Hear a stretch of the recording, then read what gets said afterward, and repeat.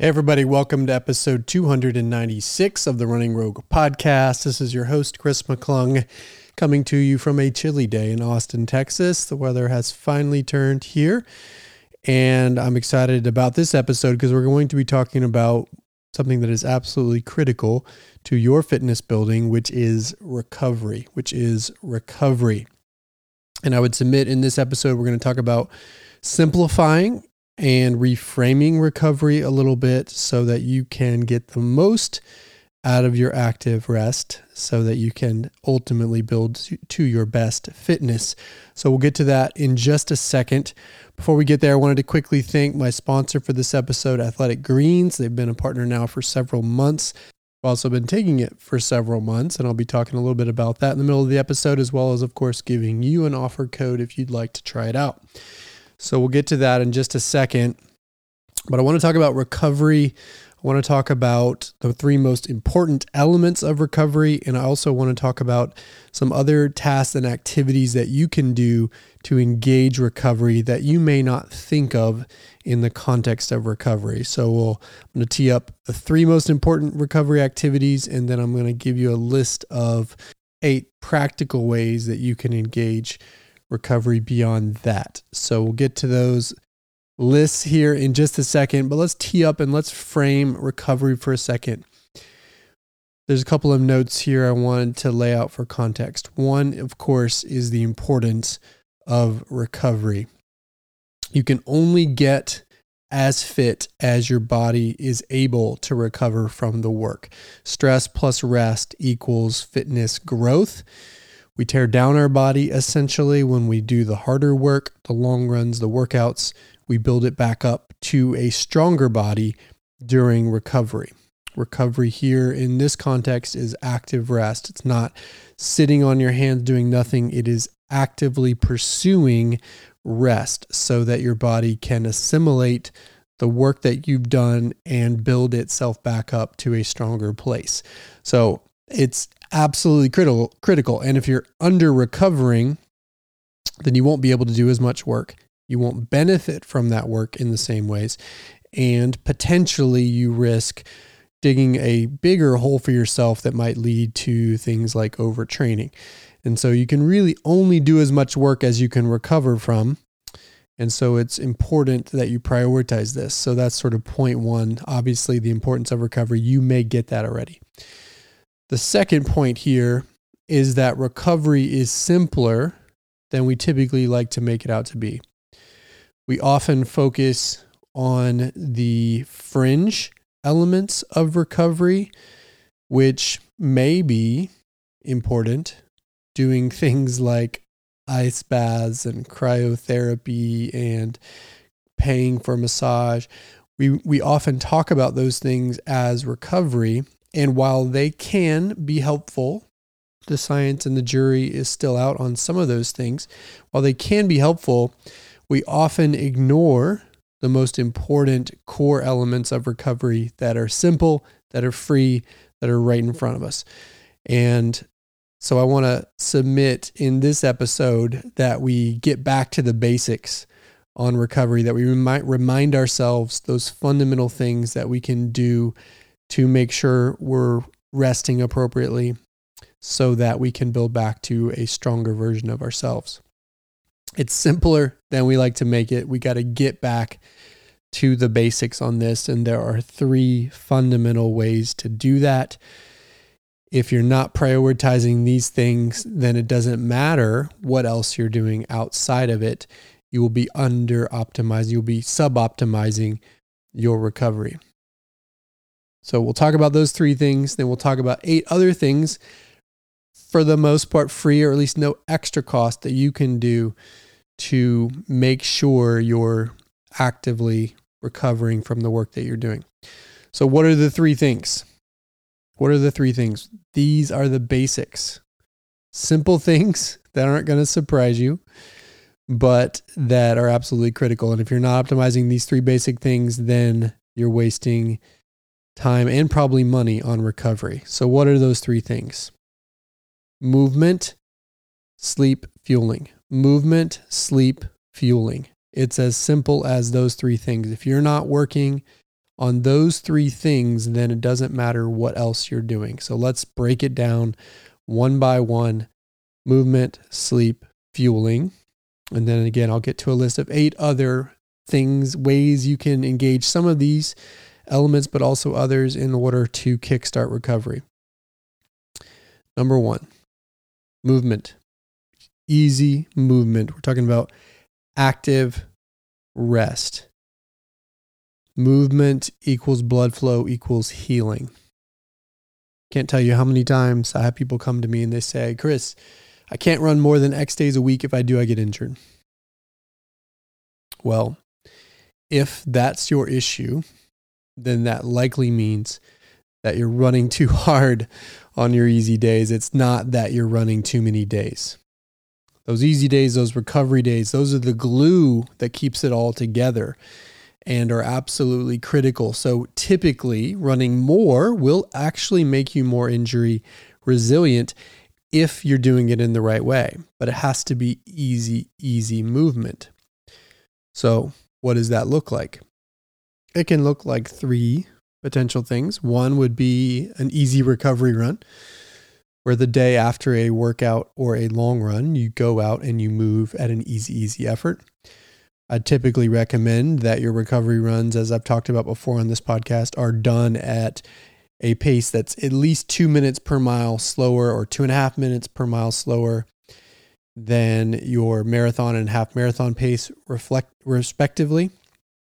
So you want to make sure it's easy, but it could be easier than that. Really, there's no limit on the pace that you run for your recovery runs. It should be dictated largely by how you're feeling. So the more sore you are, the more that's a sign you actually need that active recovery. So use that as a signal, as a cue. Some people will say, hey, I was too sore to do my recovery run. No, you're not. If you're sore, then that means you need that recovery run more than ever.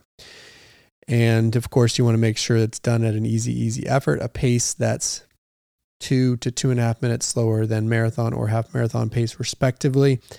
That isn't pushing at all, that makes your body feel comfortable. The metric that I like to use for whether or not my recovery run was successful is, does my body feel better after the run than it did when it started? If so, then you're probably doing it right. But it has to be easy movement. One of my coaches likes to say you want your body to dictate the pace. So the more you're sluggish, the more you slow down. The more your body is revolting, the more you slow down until it gets comfortable. And if you need to run, or perhaps walk at some points during the recovery run in order to feel comfortable, then you should do that.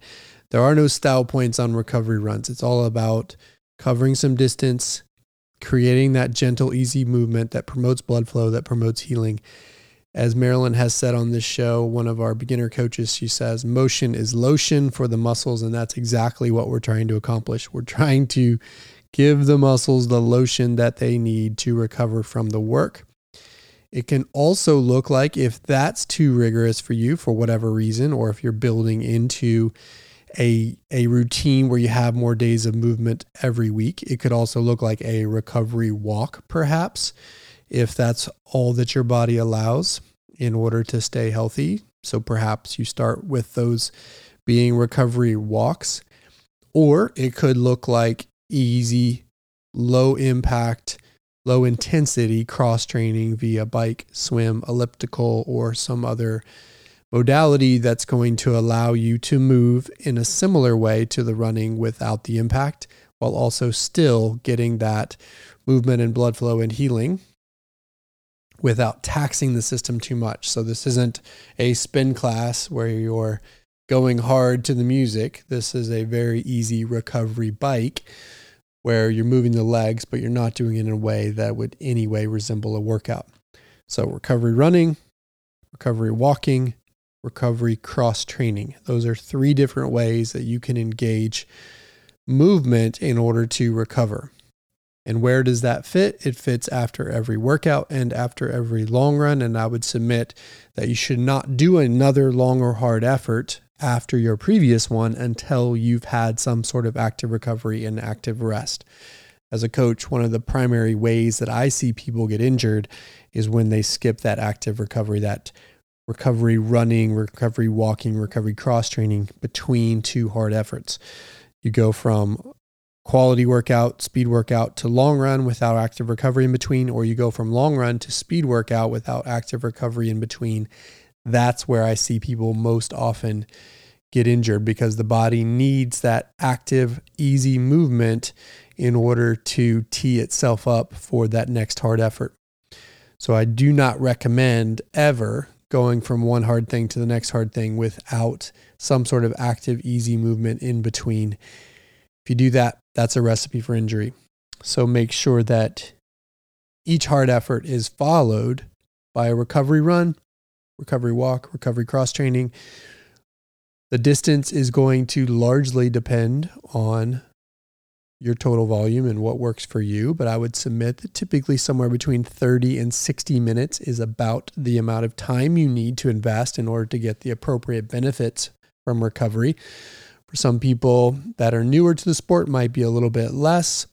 For some people that are more experienced, it might be a little bit more, but that's a pretty good range that's going to cover for most people the time you need in order to promote the movement and blood flow that you need to get the healing that you need. So don't neglect that easy movement between hard efforts. That's recovery. Yes, you're running. Yes, you're moving in some way, but it's still recovery. And you need to treat it that way in terms of the effort and in terms of how you manage those runs. I would also submit that if you go too fast on those days, then you're actually wasting your time. You're not in a zone that would allow you for recovery for going too hard. So make sure that it's easy. You let the body dictate the pace. You go glacially slow. And I think I talked about this on a previous episode. If you're struggling going slow enough, then I would encourage you to set some standards for yourself. Try to run your easiest recovery run ever. Work on going slow, because if you can work on going slow and become efficient at going slow, not only will it put you in position to recover properly, but it'll also ultimately make you more efficient when you go to faster paces. Of course, sometimes I'll hear from people that they can't go that slow. And truthfully, you can. If I can do it, sometimes my recovery runs are 3 minutes per mile slower than my marathon pace or more. So if I can do it, you can do it, but it takes practice. You have to work on it. So you have to commit to it. So set a benchmark for yourself. Try to do your recovery run covering a certain distance at a pace that's slower than you've ever run before. Practice that. Set your threshold for success on that recovery run just like that. And if you can do it and you can practice it, if you can get better at it, if you can get better at slowing down, it's only going to make you better in recovery. So embrace it, embrace going slow, embrace going easy, because that's what you need in order to balance the hard work. And I think you'll find that if you commit to that, then you'll not only feel better overall, but you'll also be able to invest more energy into the times when you go fast so that you'll get more out of your workouts and long runs as well.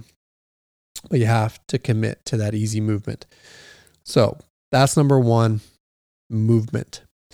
Number two, sleep. Number two, sleep. Your body rebuilds itself when you sleep. So you have to get that in. And I know for many of us, that's challenging for a lot of reasons because we all have busy lives. I am personally someone who struggles in the sleep department because I have to run early in the morning to get it in, but I'm a night owl. So my body's naturally awake, and oftentimes I don't go to bed until 10:30, 11 o'clock, and I'm up at 4:30 to 4:45 to go for my run. And so I am a sleep challenge individual. So I completely get it. It can be hard to sometimes prioritize sleep, but I would submit that unless you commit to adding time to your sleep equation, then you're going to struggle with under recovery. I can tell you that at times this year, I've personally struggled with that.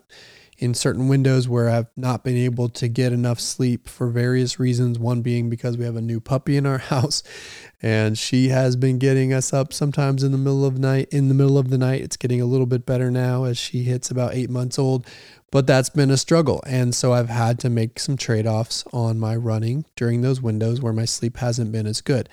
So you want to prioritize sleep.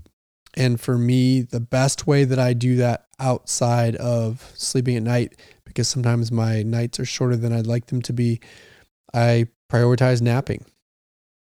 I think oftentimes we think of napping as something that lazy people do.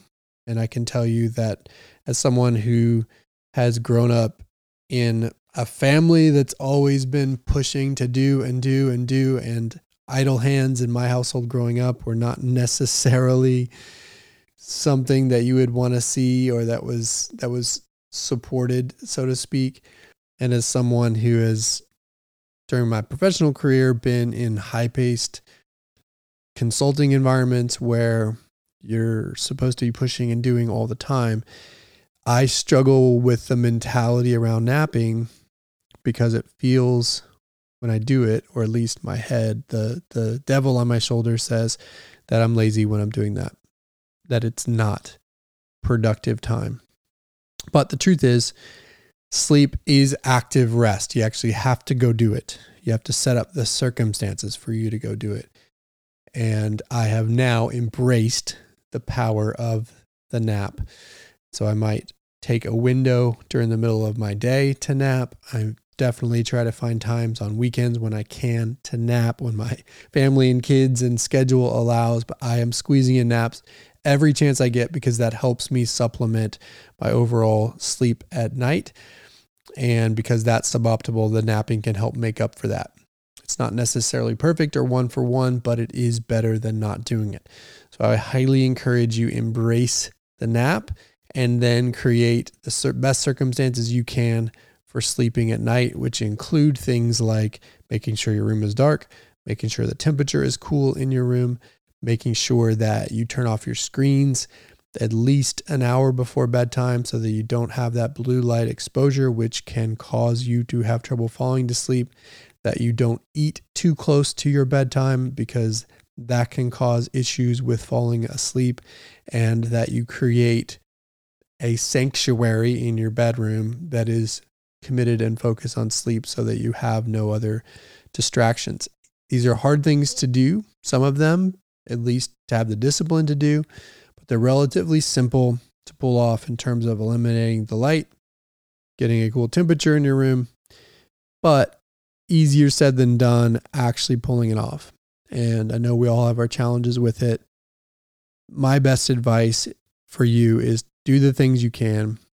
Don't beat yourself up over the things that you can't control, and do your best to supplement with additional sleep in other areas to the extent that you can if you struggle with sleep at night. For me, that has meant setting some goals around napping, to be honest, where I try to get at least 2 naps a week outside of my overnight sleep time. Typically, I get one of those during the week, and I'll get one of those on the weekend. And that's a couple of hours sometimes of sleep that helps to add to my overall total, but it becomes a part of the goal setting that I have around recovery. And you'll have to find the thing around sleep for you that's going to help you amp that up a little bit. But it's just simply true. If you're not prioritizing sleep, then you're not prioritizing recovery in the most optimal way. Now, I want to quickly comment on the Whoop and the Oura rings and things like that help measure your sleep at night. Even Garmin's newer watches will do that for you, helping you measure your sleep cycles. What I would say is that generally right now, the science around measuring sleep cycles at night using a wearable isn't that great or that precise. What is good is looking at your resting heart rate as well as your HRV overnight or when you get up in the morning. So if you're not wearing a wearable, you can look at those things via an app on your phone. There's the HRV4 app, for example, where you can do a morning measurement that can give you a picture of your sleep So I find that the recovery algorithms built into those tools, whether it be Whoop or are a little bit limited. So if you're going to measure yourself on this dimension to understand recovery, then I encourage you to use the baseline data: resting heart rate, overnight, HRV, overnight, or first thing when you wake up. If you measure it using the HRV4 app, then that is a way for you to best determine, did you have a good night's sleep overnight? Was it sufficient to help aid in your recovery? And you can look at your baselines and your trend lines to understand how you're doing. For example, for me, my resting heart rate when in a solid training mode will typically be somewhere in the upper 40s overnight. Sometimes it'll dip down into the mid 40s. Doesn't go lower than that for me when I wake up. Oftentimes it'll be right in there, upper 40s, low 50s. If I see something that's north of that, 55, for example, about 5 beats, then that is typically a sign for me that something's going on. Either my sleep was suboptimal or there's another underlying cause, and that can cause me to make some different decisions potentially about my training. I can also look at my HRV stats, and when HRV is low, then you also might have an indicator that something's not quite right. So we want to, if you're measuring those things, use them as tools to gauge your progress on this dimension, but make sure that you're looking at the trends, not necessarily the very individual data points, and that you understand your baselines before you read too much into that data. But the message here is the same. You have to prioritize sleep. It is, outside of movement, your second most important recovery tool, and it's free. All right, before we get to number 3, I want to talk about my partnership with Athletic Greens. I've been working with them, as I said, for several months now. That process really came for a couple of reasons. One, because I started taking a multivitamin at the end of last year because I had some issues going into the fall Boston last October where I was short on some key micronutrients, zinc, selenium, copper, for example, and that was causing me to feel run down and feel like I didn't have my normal pop, especially when it came to performing. So I started taking a multivitamin in consultation with my nutritionist at that time. Later had a chance meeting with the chief revenue officer of Athletic Greens, who happens to live here in Austin, and he talked to me about their product. Fast forward another 6 months or so, and I started working with them as a partner on the show, and now taking Athletic Greens essentially as my multivitamin.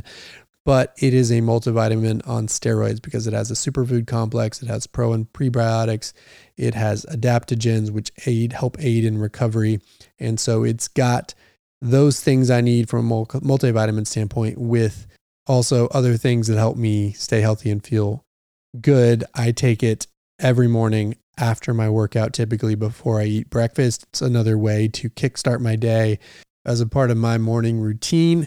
Take a scoop of it, put it in my bottle, add water, shake it up, drink it slowly. It's got a neutral kind of tropical taste, so it tastes good. And then I eat breakfast right after that, and I'm off to the races.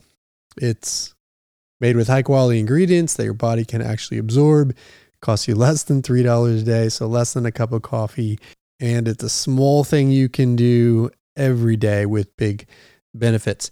To make it easy, Athletic Greens is going to give you a free 1-year supply of immune-supporting vitamin D and 5 free travel packs with your first purchase. All you have to do is visit athleticgreens.com/runningrogue. Again, that's athleticgreens.com/runningrogue to take ownership over your health and pick up the ultimate daily nutritional insurance. So go check it out. Speaking of recovery and of nutrition and recovery, we're going to talk about number 3 on my list here. We've talked about movement. We've talked about sleep. The last thing is fueling, food, making sure that your body has the food that it needs to perform as well. This one is absolutely critical, and I'm not going to be talking necessarily about daily life nutrition. That can be an important part of the equation, but more than anything, I'm going to be talking about nutritional timing. I think one of the underappreciated opportunities for fueling is post hard effort, post workout and post long run.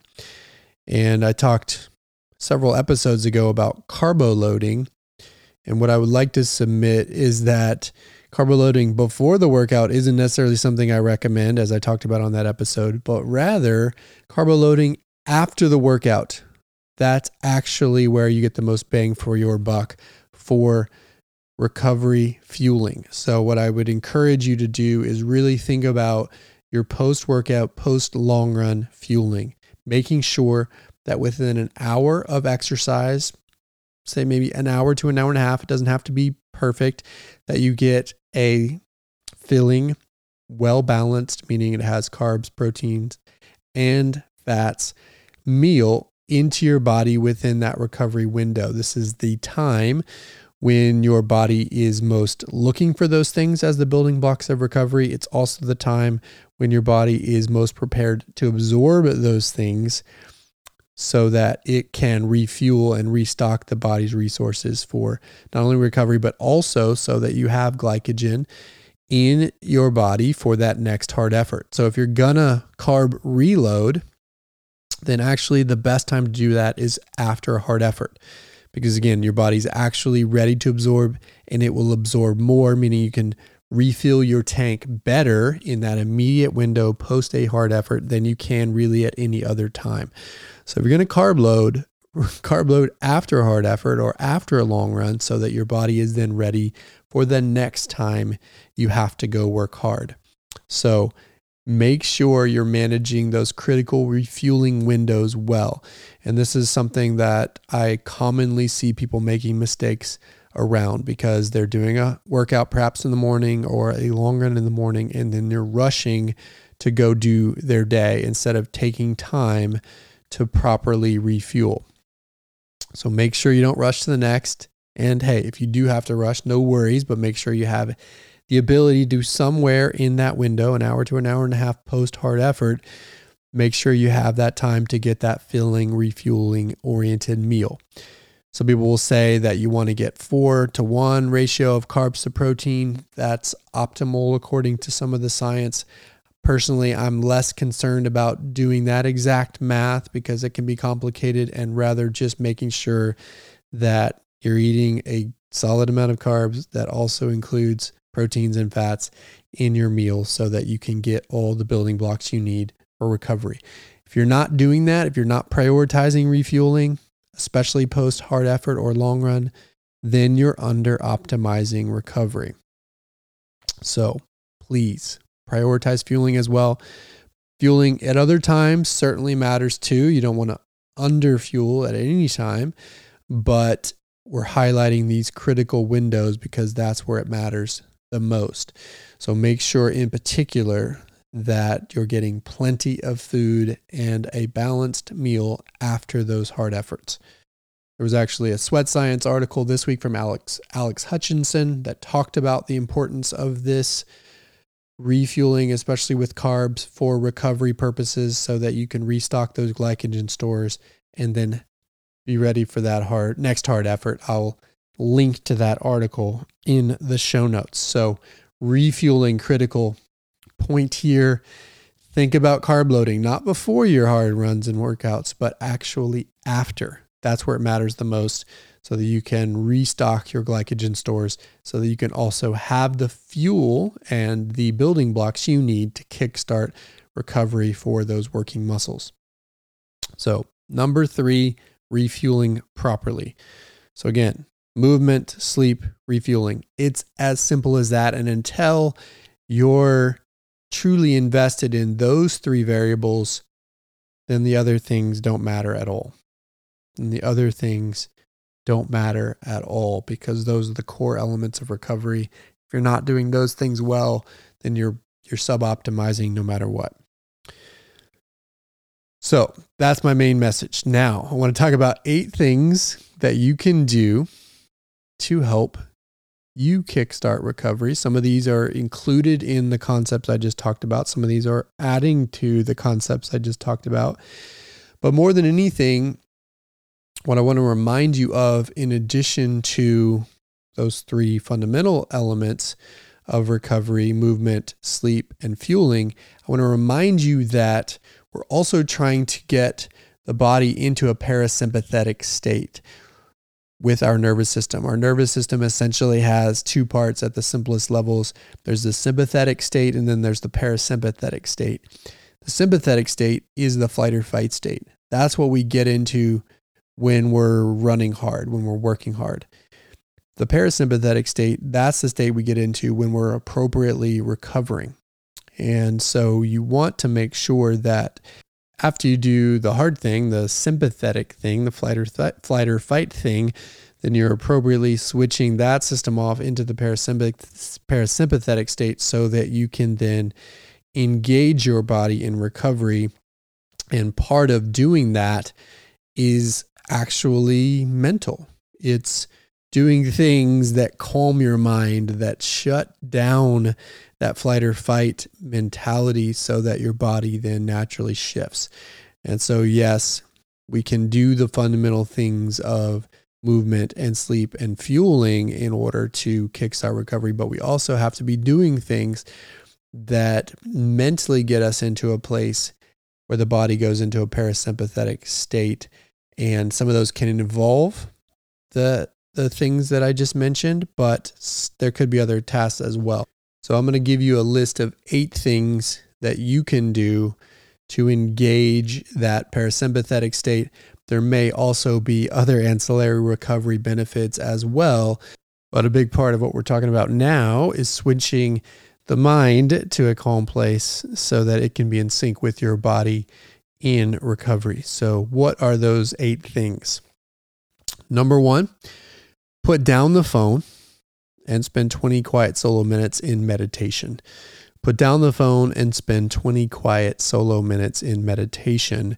And when I say meditation, I know that sometimes that can be a scary word because people might say, well, I can't meditate. I'm not very good at it. And what I'm talking about here isn't necessarily anything specific around meditation. All I'm talking about is turning off your phone, closing your eyes in a quiet space, and simply being. You can focus on your breathing, but let your thoughts wander wherever they may. Don't try to necessarily guide them in any way. Just sit there, be quiet in your space on your own, and make sure those distractions are turned off so that you can get to that calming mental space. When I do this and I struggle with my thoughts running rampant, then what I'll do is simply focus on my breathing, sometimes counting my breaths in, out, sometimes just simply trying to focus on deep breathing. That will get me to a calm place. But what we're essentially trying to do is just calm the mind. It doesn't necessarily have to mean that you think about certain things or that you go through a specific structured meditation, but it's simply turning off that device, closing your eyes, getting to a quiet space, and just being present for a moment. That is as simple a meditation as it can be. If you want to use the Headspace app or some sort of structured meditation, that can work as well. But this is a very simple way. Simply calm the mind, get the body to calm down as well. So put the phone down, spend 20 quiet solo minutes in meditation. That's number 1. Number 2, get a massage or spend some extra time doing self-massage with your foam roller. Again, this can be sort of a meditative space as well. There's some evidence to suggest that massage can be helpful for recovery, but that evidence is not definitive at the moment. But more than that, what I think massage can do is it can put you in a quiet space without your device where you're getting the therapeutic benefits of simple human touch, which releases oxytocin into your system and helps get you to a calm parasympathetic state. So regardless of the specific science around the benefits of massaging your muscles, I still believe that this is an important way to engage a calm mind and a calm body, is to get a massage or spend some time foam rolling, because when you're doing that, you're going to be focused on how your body feels versus being distracted by something else. So that's number 2. Get a massage or spend some extra time on the foam roller, particularly perhaps focusing on those trouble spots for you. Number 3, I've already talked a little bit about this, but it's an absolutely critical recovery step. Take a nap, ideally without setting alarm. Sleep as you can and get up when your body wakes you up naturally. I like to do this on a Saturday afternoon if I have the time and space. Sometimes I'll do it actually mid-morning on a work week after a hard workout, where I'll give myself that space. I know not everybody can do that during a work day, but those are a couple of spots that I can find time for that. But make time. Lay down. Try to sleep. You may not go to sleep right away. That's okay, because even if you're simply laying down with a calm mind and without distractions, that still has its benefits even if you don't go to sleep. But no matter what, try to spend that time taking a nap, and ideally without setting alarm, which can sometimes wake you up in a sleep cycle that's less than optimal versus waking up on your own. That's number 3. Number 4, go for a casual walk with a partner, spouse, friend, fur baby, dog, whatever it may be. Easy motion equals lotion for the muscles. Also, that conversation that you would have with that person that you love, or that thing, being with that thing you love, if it's a dog or a pet, is community, which can help engage the parasympathetic system. And I would say it's a bonus if you're somehow immersed in nature. So go for a walk in a park, in a green belt, go for a hike somewhere if you have access to that, because nature also has a calming effect. So go for a casual walk with someone you love or something you love. You'll get that easy motion, which is lotion for the muscles, but you'll also get to a calming state, which will help engage that parasympathetic system. So that's number 4, going for a casual walk with someone you care about. Number 5, take your recovery run easier than you ever have. I already talked about this one, but I wanted to reiterate it and repeat it. Do it glacially slow. I want you to seriously try to set a record for your easiest ever recovery run.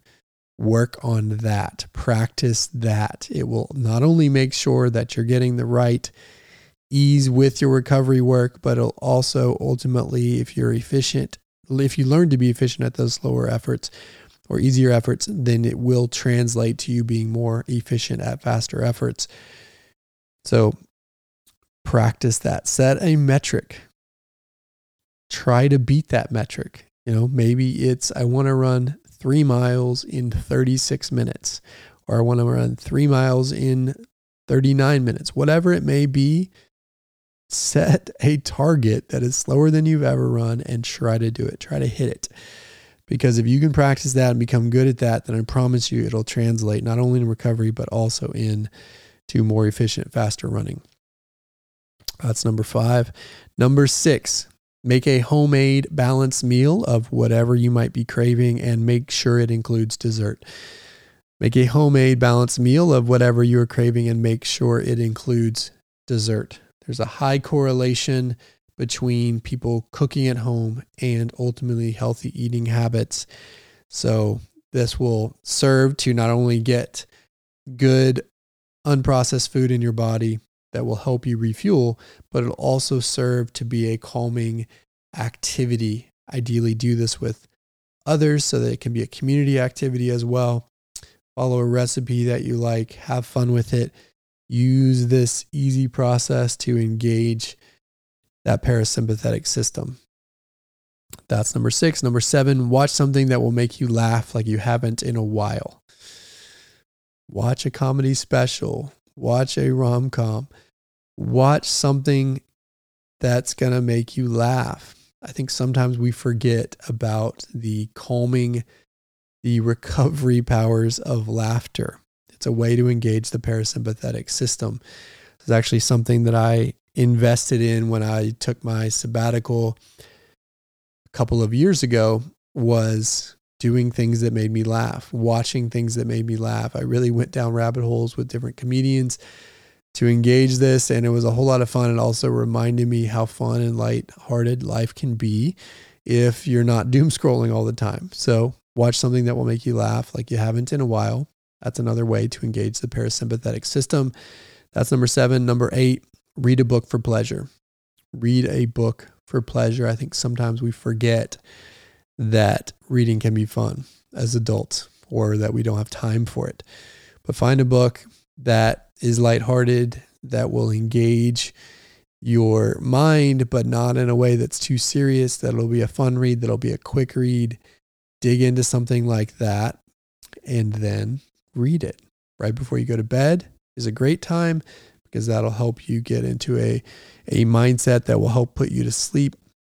But you really do it anytime. So find something fun to read for pleasure. That's another way to help engage that parasympathetic system. So that's number 8, read a book for pleasure. 8 things, and I would submit that you don't have to do all of them, but pick a couple of them over the next couple of weeks and just do them. And then periodically invest in these things. Just remember that there are other ways to engage the parasympathetic system to recover than spending money on cryo or some recovery modality that is whiz bang or that is the hot thing. This list is a very simple way. Most of these things won't cost you anything, but will help you engage that recovery mentality, that recovery mindset, and hopefully enjoy your life a little bit more and have some fun doing it. So there you go. We'll wrap it with those 8 things. Remember, the fundamentals of recovery: movement, sleep, refueling, and then making sure that you're taking time to mentally engage the parasympathetic system through those activities that I mentioned. We will wrap this episode on recovery here. As always, thanks for listening. You can check us out at roguerunning.com or follow us on Twitter, Instagram, or Facebook at Rogue Running. Until next time, we'll talk to you soon.